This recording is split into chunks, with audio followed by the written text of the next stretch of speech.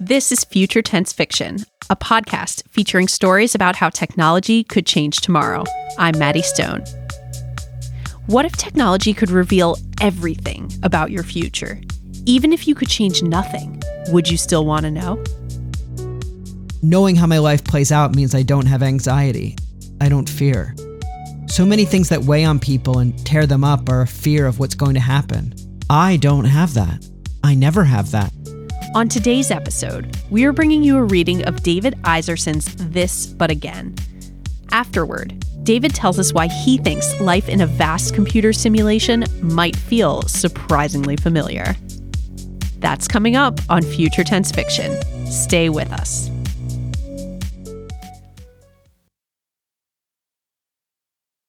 Hi, I'm Daniel, founder of Pretty Litter. Cats and cat owners deserve better than any old-fashioned litter. That's why I teamed up with scientists and veterinarians to create Pretty Litter. Its innovative crystal formula has superior odor control and weighs up to 80% less than clay litter. Pretty Litter even monitors health by changing colors to help detect early signs of potential illness. It's the world's smartest kitty litter. Go to prettylitter.com and use code SPOTIFY for 20% off your first order and a free cat toy. Terms and conditions apply. See site for details. This is Future Tense Fiction. I'm Maddie Stone. I'm a freelance journalist and the editor of The Science of Fiction, a newsletter about how science and pop culture intersect. Every month, Slate's Future Tense partnership with New America and Arizona State University's Center for Science and the Imagination publishes a short story that explores how science and technology will shape our future. Now, we are bringing some of those stories to you in a podcast that includes a conversation with the author or an expert in a related field. Today's story is This But Again by David Iserson. David is a film and television writer-producer in Los Angeles and the author of the novel Firecracker. David's story follows Marcus, who is forced to relive his life on loop in a never-ending computer simulation, muddling once again through graduations and funerals, but mostly just re-enduring the in-between hours, repetitive and predictable. He can change very little. Perhaps he could add an here or there, or misdial a phone number. But on the whole, Marcus is stuck. That is, until one fateful afternoon when he finds himself on a street corner with Sarah and makes a decision that changes everything, and helps her to do the same.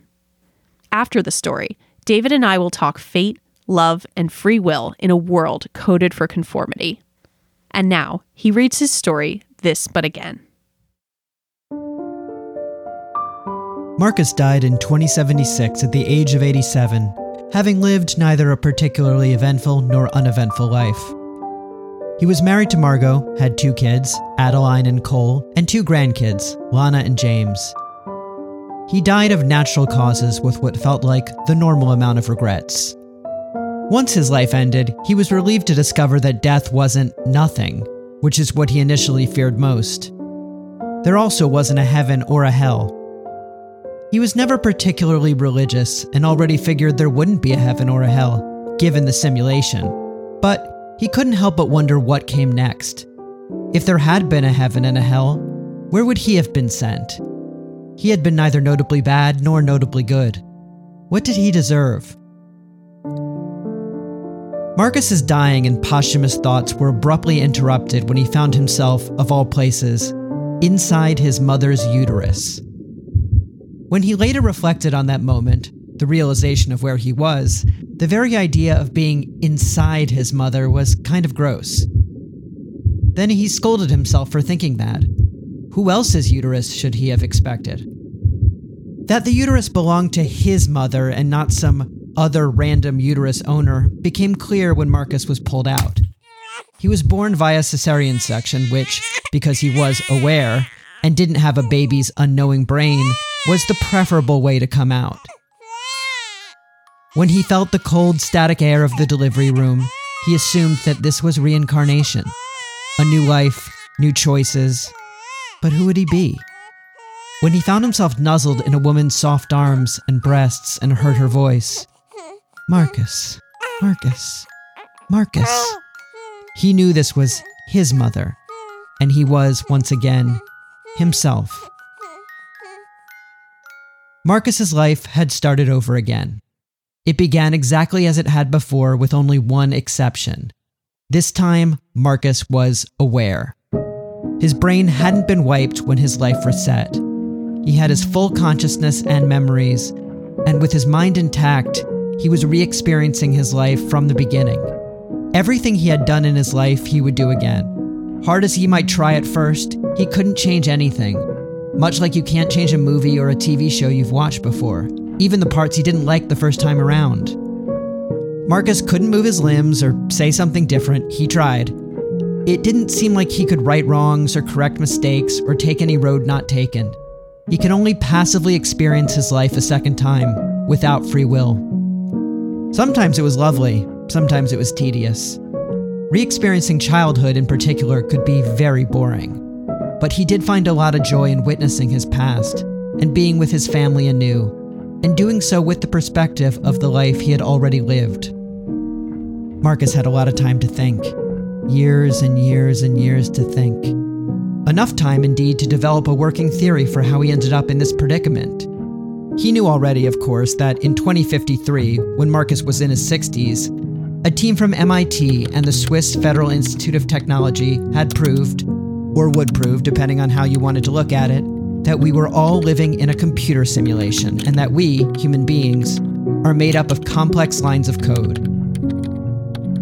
This revelation obviously caused a lot of chaos, setting off a rash of suicides and waves of anarchy.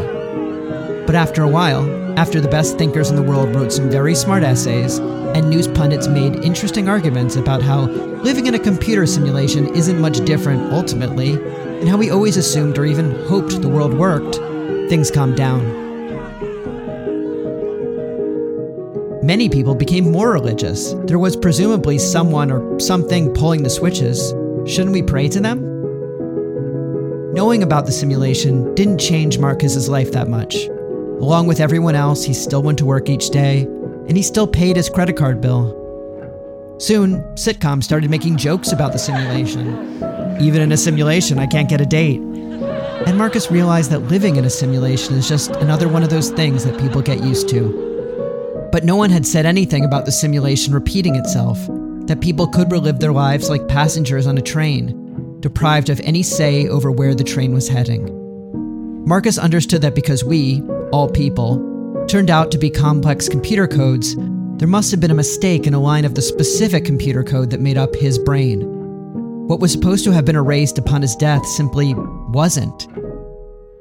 As far as he knew, he was alone in re-experiencing this do-over, and alone in knowing that such a thing was even possible. By the time Marcus had relived about 16 years of his life, he realized he could change things ever so slightly.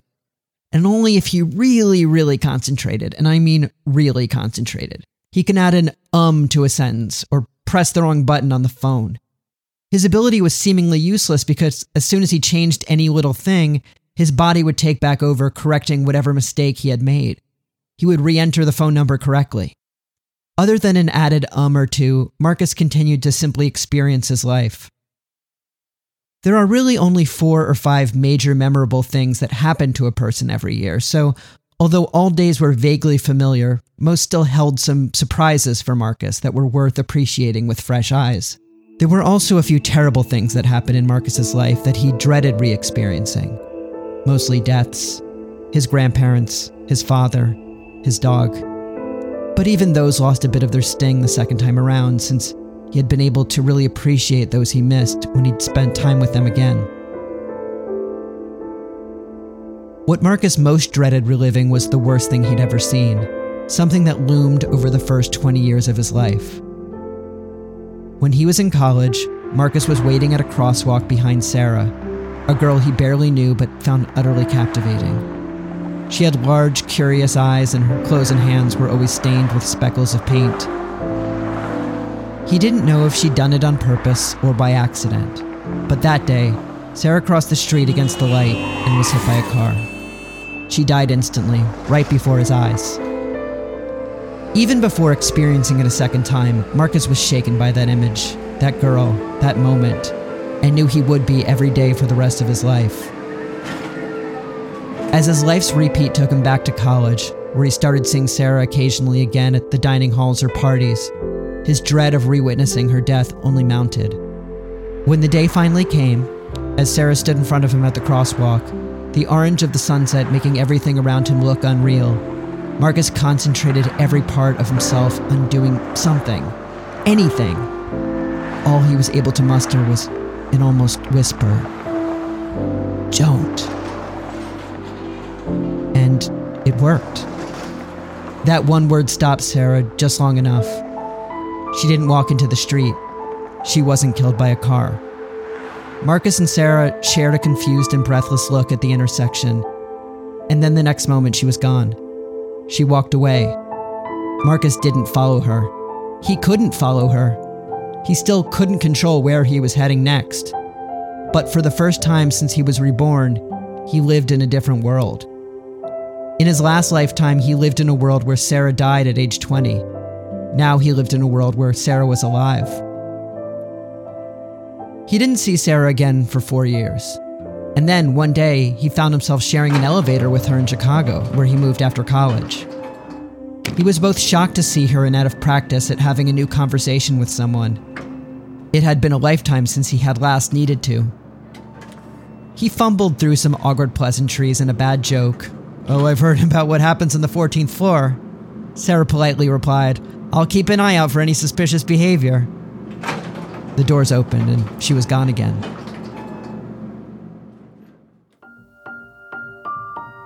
Marcus realized that only when he crossed paths with Sarah was he capable of a new experience.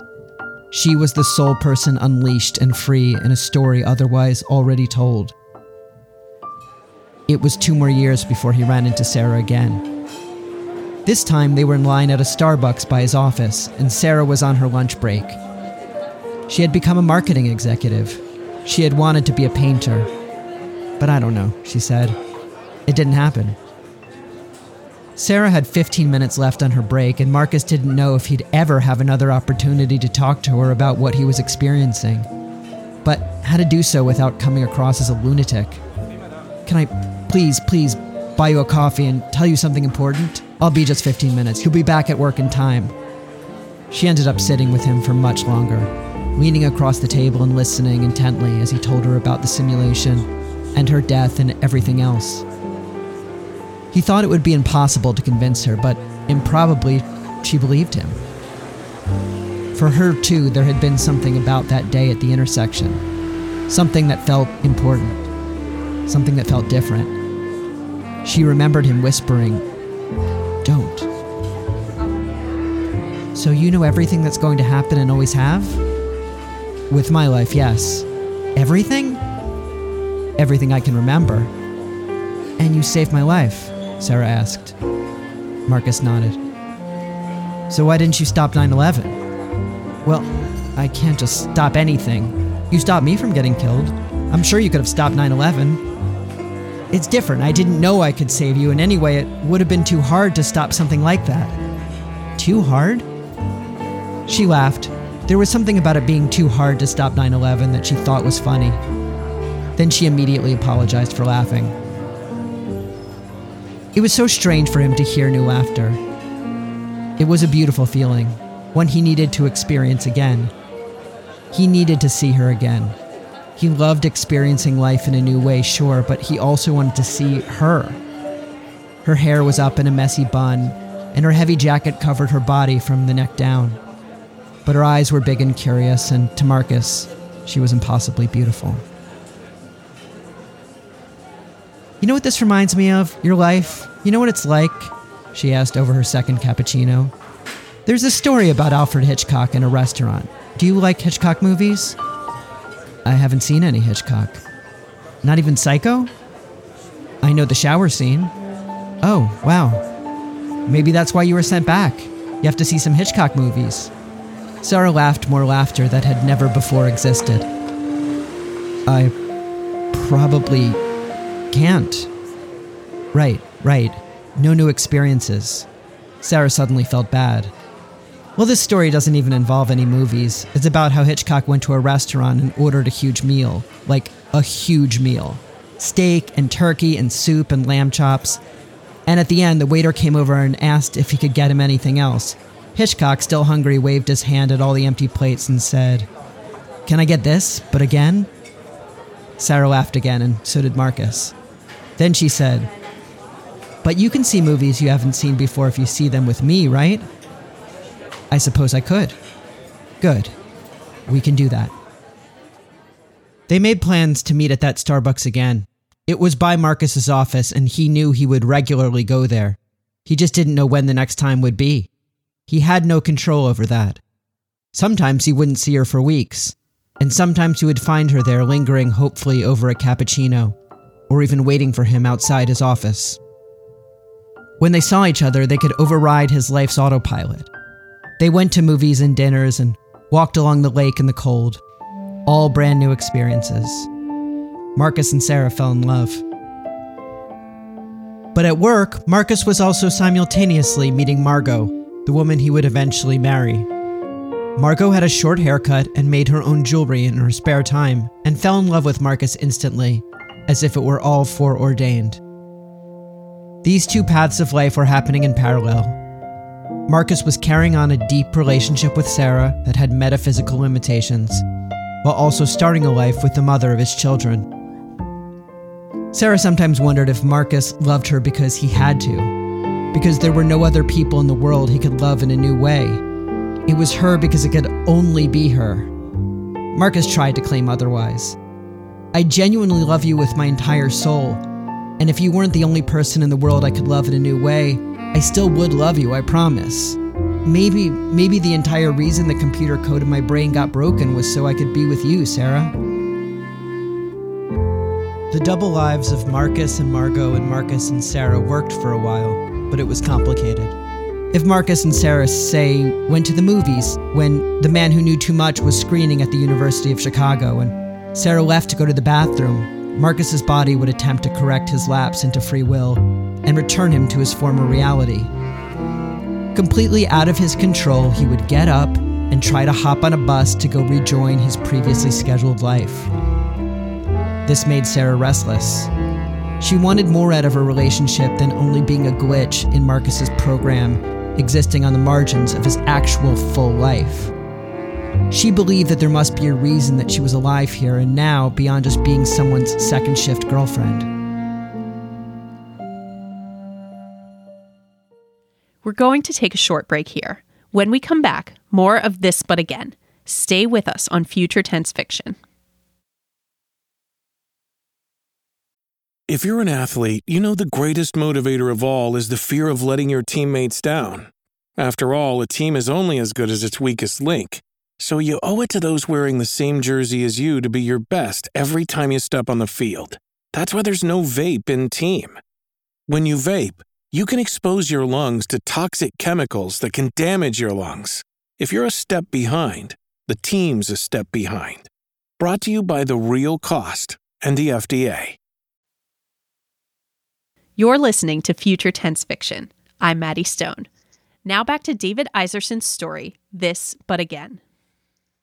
Sarah became more and more consumed by how there was this whole other plane of existence, Marcus's former life, where she was not meant to be, where she didn't have a job or an apartment or Marcus, where she was dead at age 20.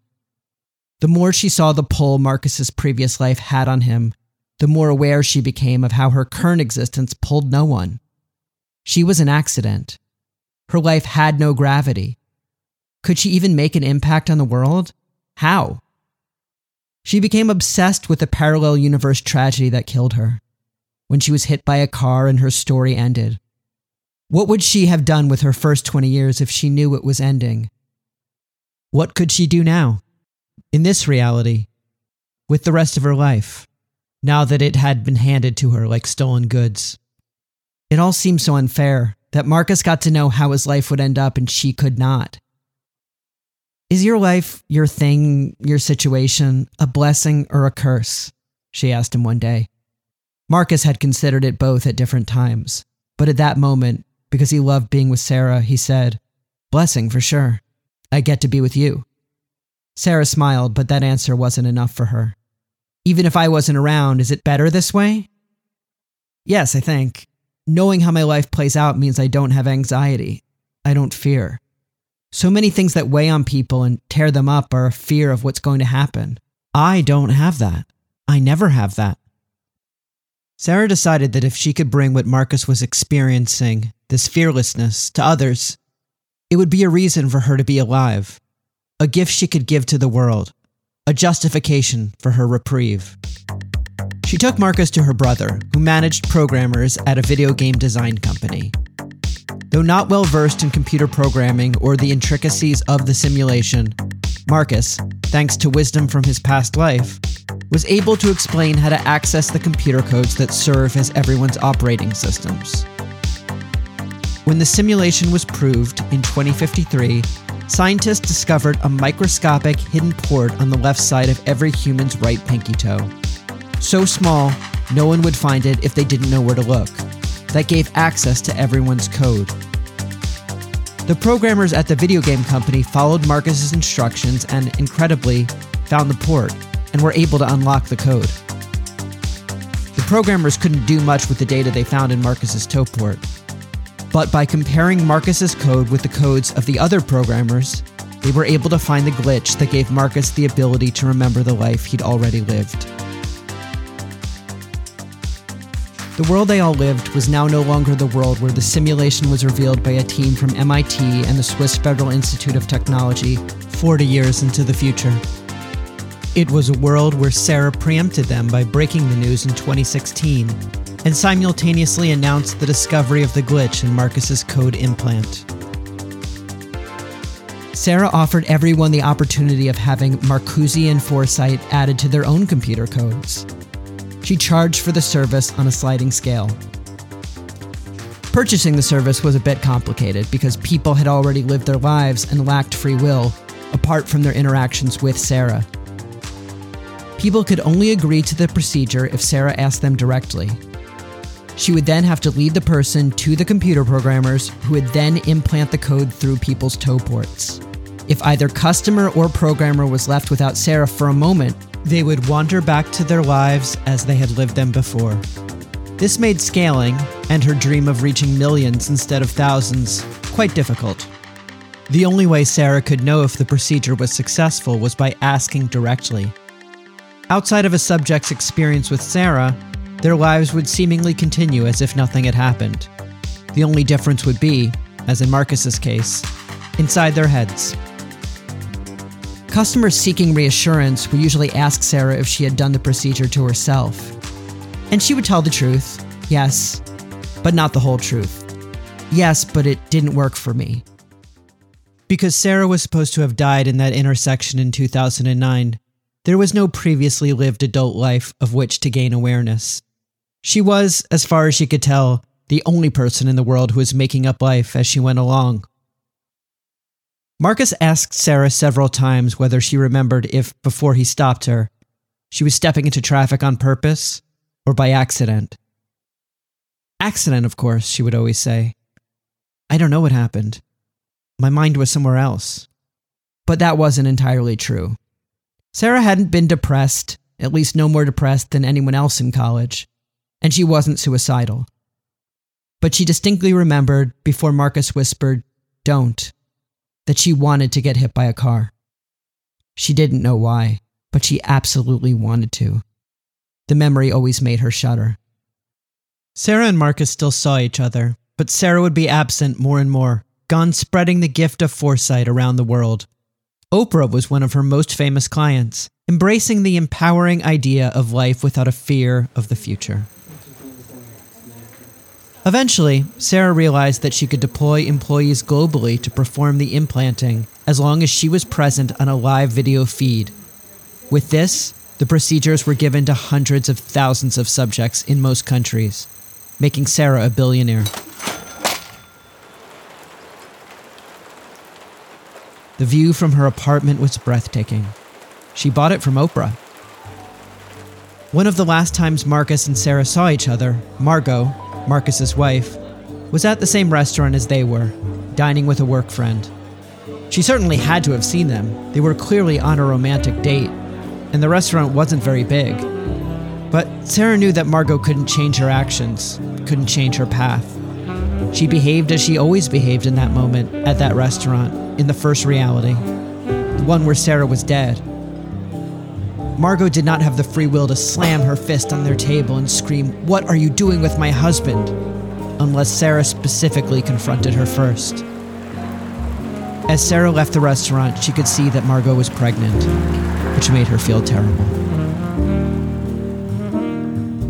After that, when Marcus saw Sarah, it was usually only on TV, discussing her innovative work studying the simulation. She would go to the new studio on her own and talk her way on screen.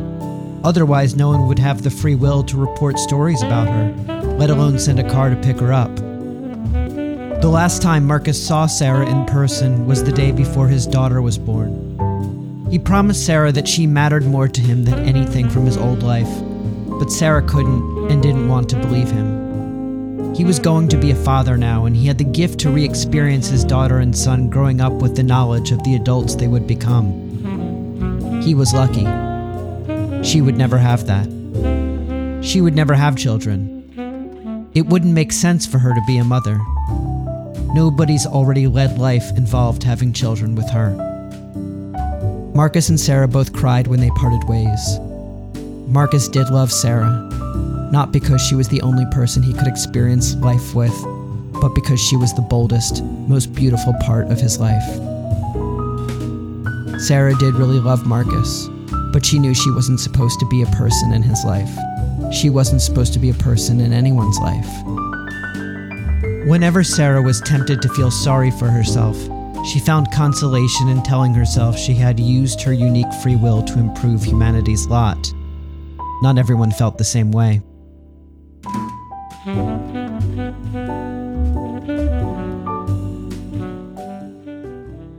The first time it happened, she was out to dinner alone at a fancy sushi place. A woman in her 60s was washing her hands in the bathroom. "It's you," she stammered out, and Sarah then recognized one of her very first clients. The woman took a moment to get used to having a new conversation, and then she started to cry. "I'm going to die of breast cancer in 2 years, and I never said I'm sorry to my daughter, and I can't, no matter how much I want to. I was a bad mother, and I'm going to die a bad mother, and I can't do anything about it." Tears fell, and her mascara blurred under her eyes. Sarah cried too. "I'm here, though, now. You can change things when I'm here," Sarah said. She took out her phone. "Call your daughter now." The call went to voicemail, but the woman was able to apologize for something unspoken that had kept them apart for almost 10 years. Sarah ran from the restaurant and took a sleeping pill, and it didn't work. She just shook in bed all night. Then it kept happening, wherever Sarah would go. "I wanted to know what would happen because I thought everything was going to turn out well. But when I die sad," a man told her. Other people told her similar things. Everyone wanted her to know what they knew. Everyone wanted to tell her the things that they could only tell her. "There are no surprises anymore," Oprah said. "Surprises were so wonderful. I miss surprises." Sarah stopped taking new clients, and soon she stopped leaving home. It wasn't enough. She still had to venture out from time to time, if only to see the doctor to get more sleeping pills. Sarah eventually moved away to a small, pretty town in Denmark where she'd be unlikely to bump into any knowings, as she called her clients. She bought a modest wooden house there where she would eventually die in her 90s. Sarah saw Marcus one more time on her last visit back to Chicago, but she didn't think he saw her.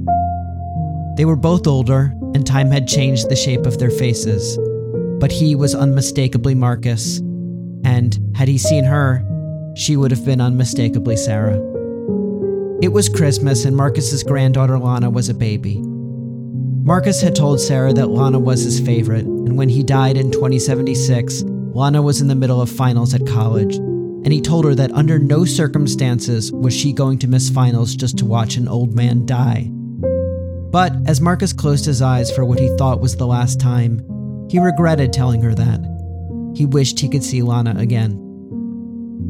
As Sarah stood across from Marcus's house at Christmas and watched his family through the window, and watched him hold Lana again, she was happy for him.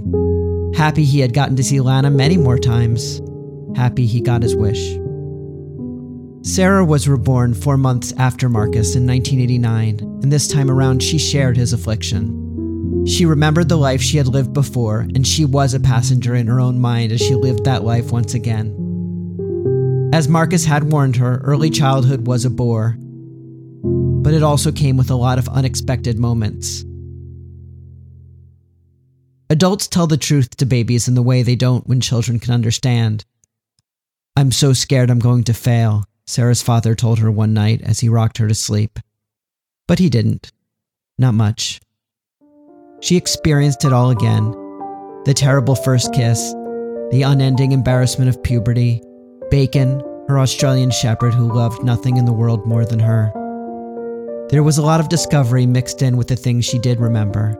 She decided that she would pay attention in high school French this time around and actually learn something. C'est merveilleux. She went to college without dread, fear, or anxiety. She had made her decision a long time ago and never wavered. It was October. It had just rained. The sun had begun to set, giving everything an improbably orange tint. The crosswalk signal changed to red as she got to the intersection. This time when she stepped forward and heard the desperate whispered, "Don't." It did not stop her. That was This But Again, written and read by David Iserson. Coming up, David and I discuss what it would really be like to repeat our lives on loop. That's just ahead on Future Tense Fiction. Stay with us. This episode is brought to you by Reese's Peanut Butter Cups. In breaking news, leading scientists worldwide are conducting experiments to determine if Reese's Peanut Butter Cups are the perfect combination of peanut butter and chocolate. However, it appears the study was inconclusive, as the scientists couldn't help but eat all the Reese's. Because when you want something sweet, you can't do better than Reese's. Find Reese's now at a store near you. You're listening to Future Tense Fiction. You just heard David Iserson's short story, This But Again. The idea that we could be living in a computer simulation was widely popularized by the 1999 movie The Matrix, and it's been the starting point for countless sci-fi stories since. The Matrix was my first introduction to the notion that our reality might be nothing more than some complex lines of code. And it turns out it was David's as well. I asked him about how his story rethinks some of our familiar narratives about computer simulations.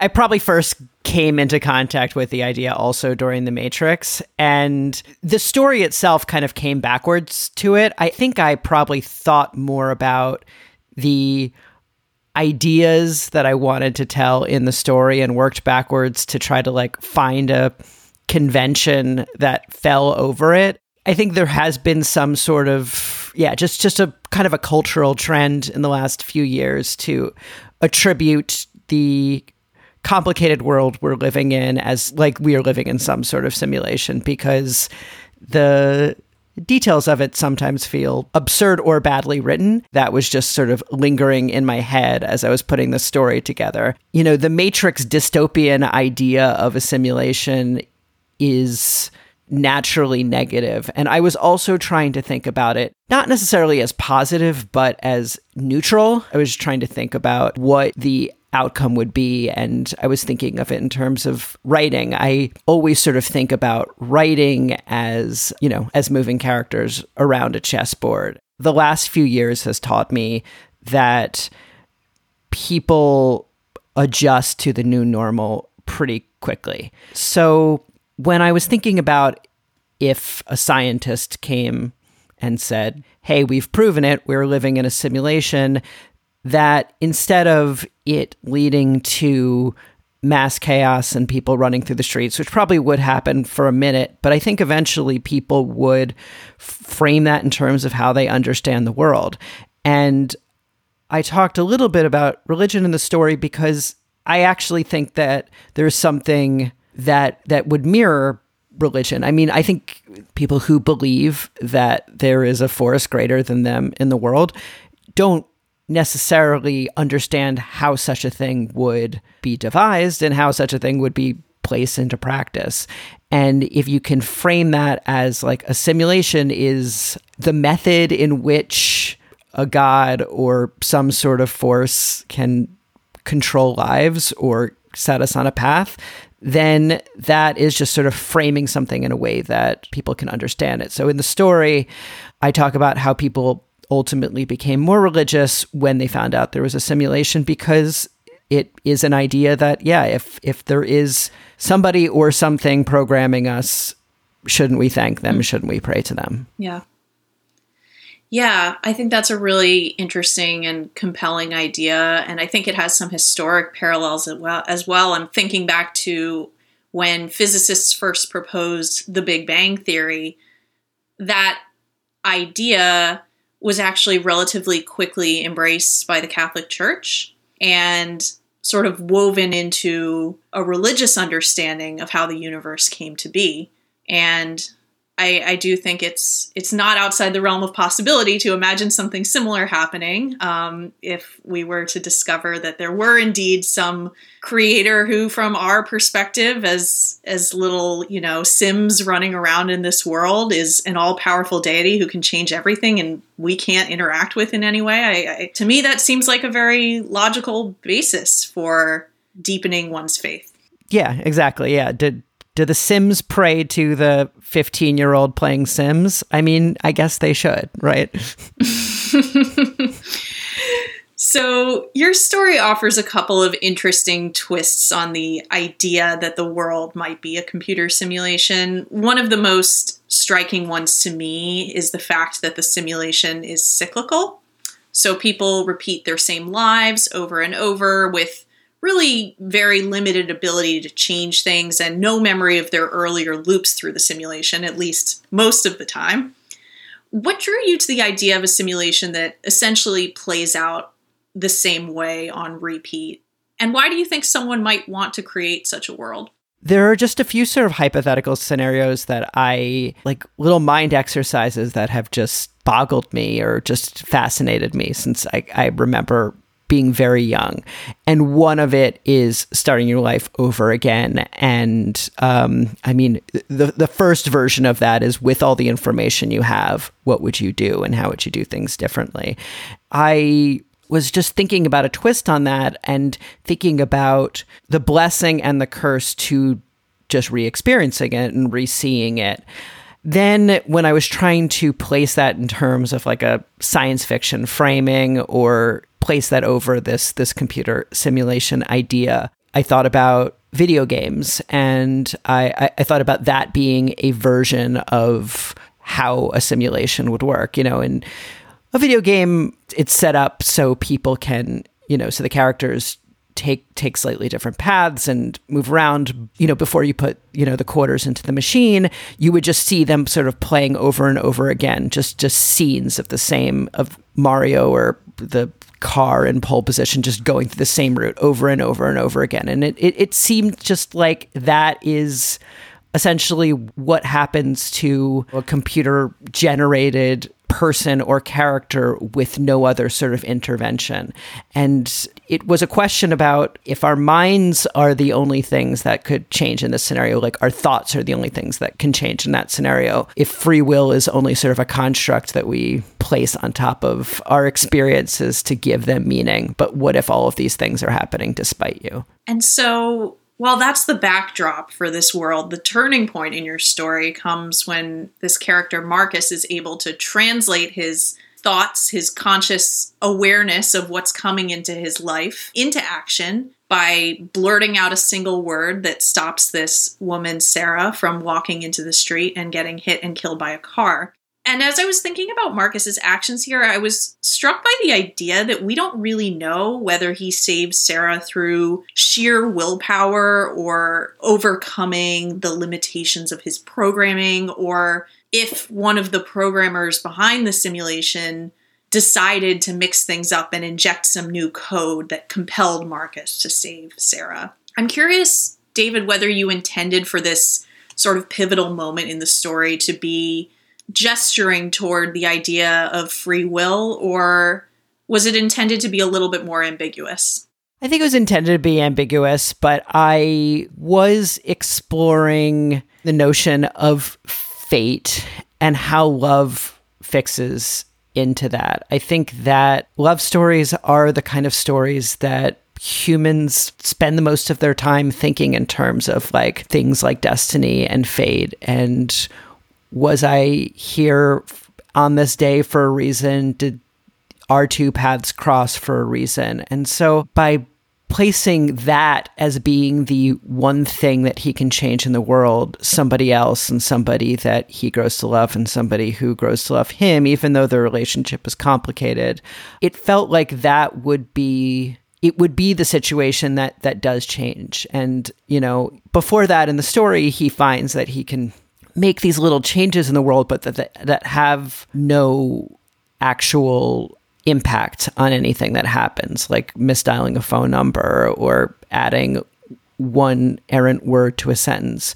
But to have an effect on one person and one person's life, and then that person then becoming the person that you're most connected to, it sort of feels like when we elevate the stories of our own lives and we tell the stories of our own lives, like those situations are the ones that become meaningful. I haven't even decided for myself if this was an intention of the computer code or this was, you know, pure accident. But I think the characters kind of go through the debate themselves, and that is interesting to me. But I actually, even writing the story, never really gave thought on who the person or figures that live outside the simulation. I think the exercise I was going through in my mind is the human experience that the people inside the computer experience. And so from that kind of pivotal moment on, Sarah goes on to live this life that she has no memories of, that as far as we know has never existed within the context of this simulation before, and is in kind of a unique position as a result of that in her ability to interact with other people and introduce new experiences into their lives and change things, albeit in a somewhat limited and constrained way. She has to initiate interactions with other people in order for them to experience new things. But nevertheless, it's a real departure from how we understand the simulation to work up until that point. And in just thinking about computer programs and simulations more broadly, it occurred to me that Sarah's role feels, and this might sound a little mean to say, but not unlike that of a computer virus. She is essentially this rogue bit of code that wasn't supposed to exist, and every interaction she has with other people introduce new events that weren't supposed to happen. I'm curious how you see Sarah's role in the context of this world where everything is coded to play out the same way over and over.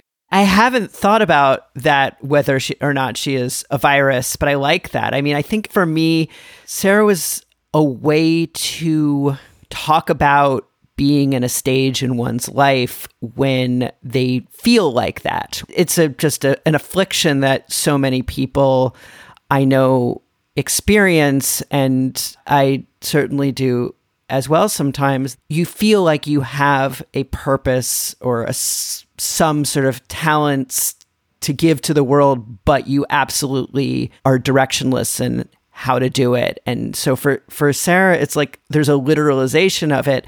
She is actually the one odd piece of this entire universe, yet she doesn't know what to do with her life. She doesn't know how to make an impact in the world. And that is like her struggle. Like, am I just here to be the girlfriend of the guy who saved me?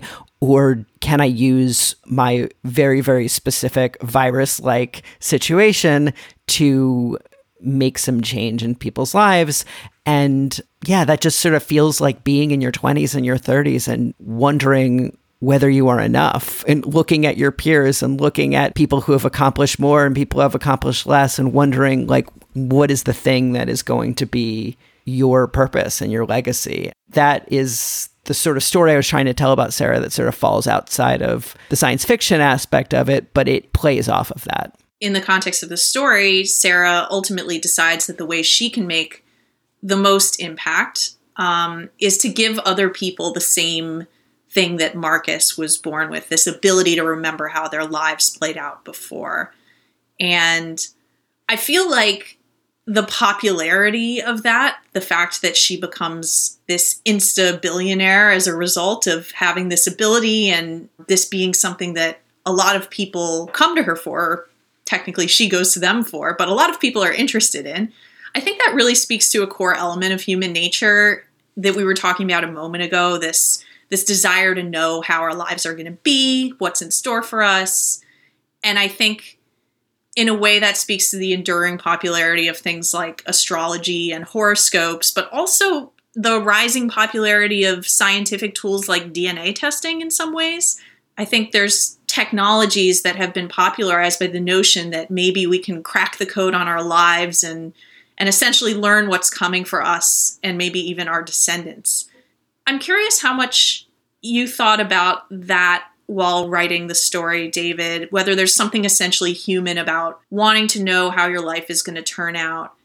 Given the opportunity to know the future, I think enough people would do it and enough people would regret it. I think there's a kind of person who jumps to the end of a novel first just to kind of know what they're in for. And there's enough people that have so much anxiety about the future that it cripples them, that just having the relief of knowing the ending seems like comfort. And in the story, it's not like half the people in the world take up what Sarah is offering. I mean, I think ultimately it's a fairly small percentage, but it is enough that makes what she's offering a phenomenon enough to make her very successful. But the way it's sold to people, and I think the way people tell themselves it's worth it, is that so much of our stress, so much of our anxieties are what is going to happen. If you don't have to worry about the plane crashing when you're taking a trip,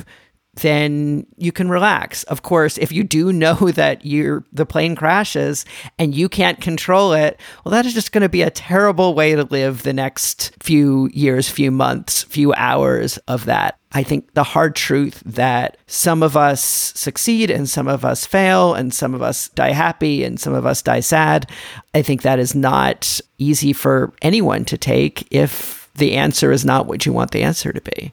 Yeah, absolutely. And I think that's why ultimately Sarah lands in that place of feeling like this was not a good thing to offer the world, and isolating herself is because, I mean, it's not clear in the story how many of her clients came back to her with bad experiences or intense regret over having asked to learn how everything in their life was going to turn out. But it was enough to clearly profoundly, shake her and shake her confidence in the idea that she was giving something to the world that was a net good for the world. It's tough for her because I think she did also provide good to people. I think there are people who she never heard from who were happy and relieved to know the thing they were struggling so hard to accomplish was eventually accomplished, or that their children didn't have messed up adulthoods, or whatever are the things that people want to soothe themselves with knowing. I think it's just that when you are offering people the opportunity to know the truth is not always appealing, and that is outside of her control. One of the more unsettling ideas I was left with after listening to your story is that I love unsettling ideas. I also love unsettling ideas. And so this one I had to chew on a bit. I mean, this idea that if the world is a simulation, it could be much smaller in scope or more limited than we think it is. I think before reading your story, I always kind of imagined that, like, if scientists were to discover that the world were a simulation, it fundamentally wouldn't change anything about the universe. The universe would still be this vast, complicated thing. It would have just arisen in a way that we didn't predict or didn't expect. But, what if it's actually just an 80-year window that loops over and over?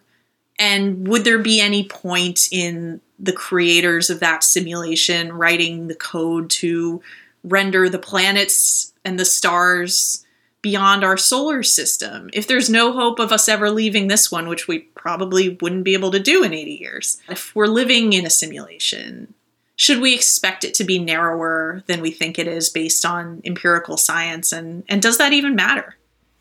I think it really kind of depends on who is inventing the simulation. If they're inventing the simulation as an exercise to try to ultimately build a universe that keeps expanding and filled with all sorts of organisms and different kinds of beings.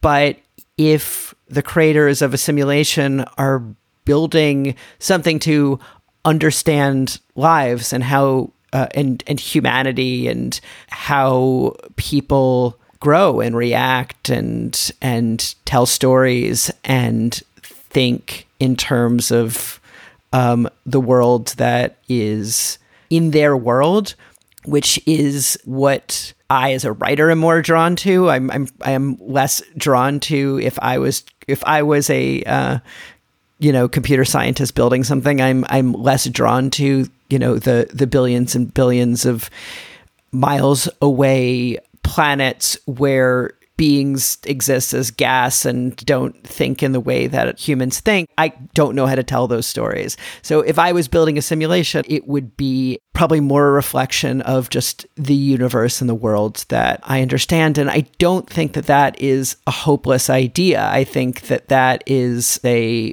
way of understanding that the way two people interact on a street corner has meaning and purpose. Everybody, despite a knowledge that the world is vast, there is still a reason to care about the world and other people around us. So I think there's actually something that is not necessarily unhopeful about a limited, smaller universe that exists that we all can live in. David Iserson is the author of This But Again. He's also a screenwriter, TV writer, and producer based in Los Angeles. And that's all for this episode of Future Tense Fiction, a monthly podcast featuring short stories from Future Tense and Arizona State University's Center for Science and the Imagination about how technology and science will change our lives. Tiara Darnell is our lead producer, editor, and sound designer. Production and editorial assistance from Mia Armstrong-Lopez, Tori Bosch, and Micah Espinosa. Alicia Montgomery is the vice president of Slate Audio. This But Again was written and read by David Iserson and edited by Andres Martinez. The other editors on the Future Tense Fiction team are Joey Eschrich, Ed Finn, and Tori Bosch. I'm your host, Maddie Stone. We'll see you in the future.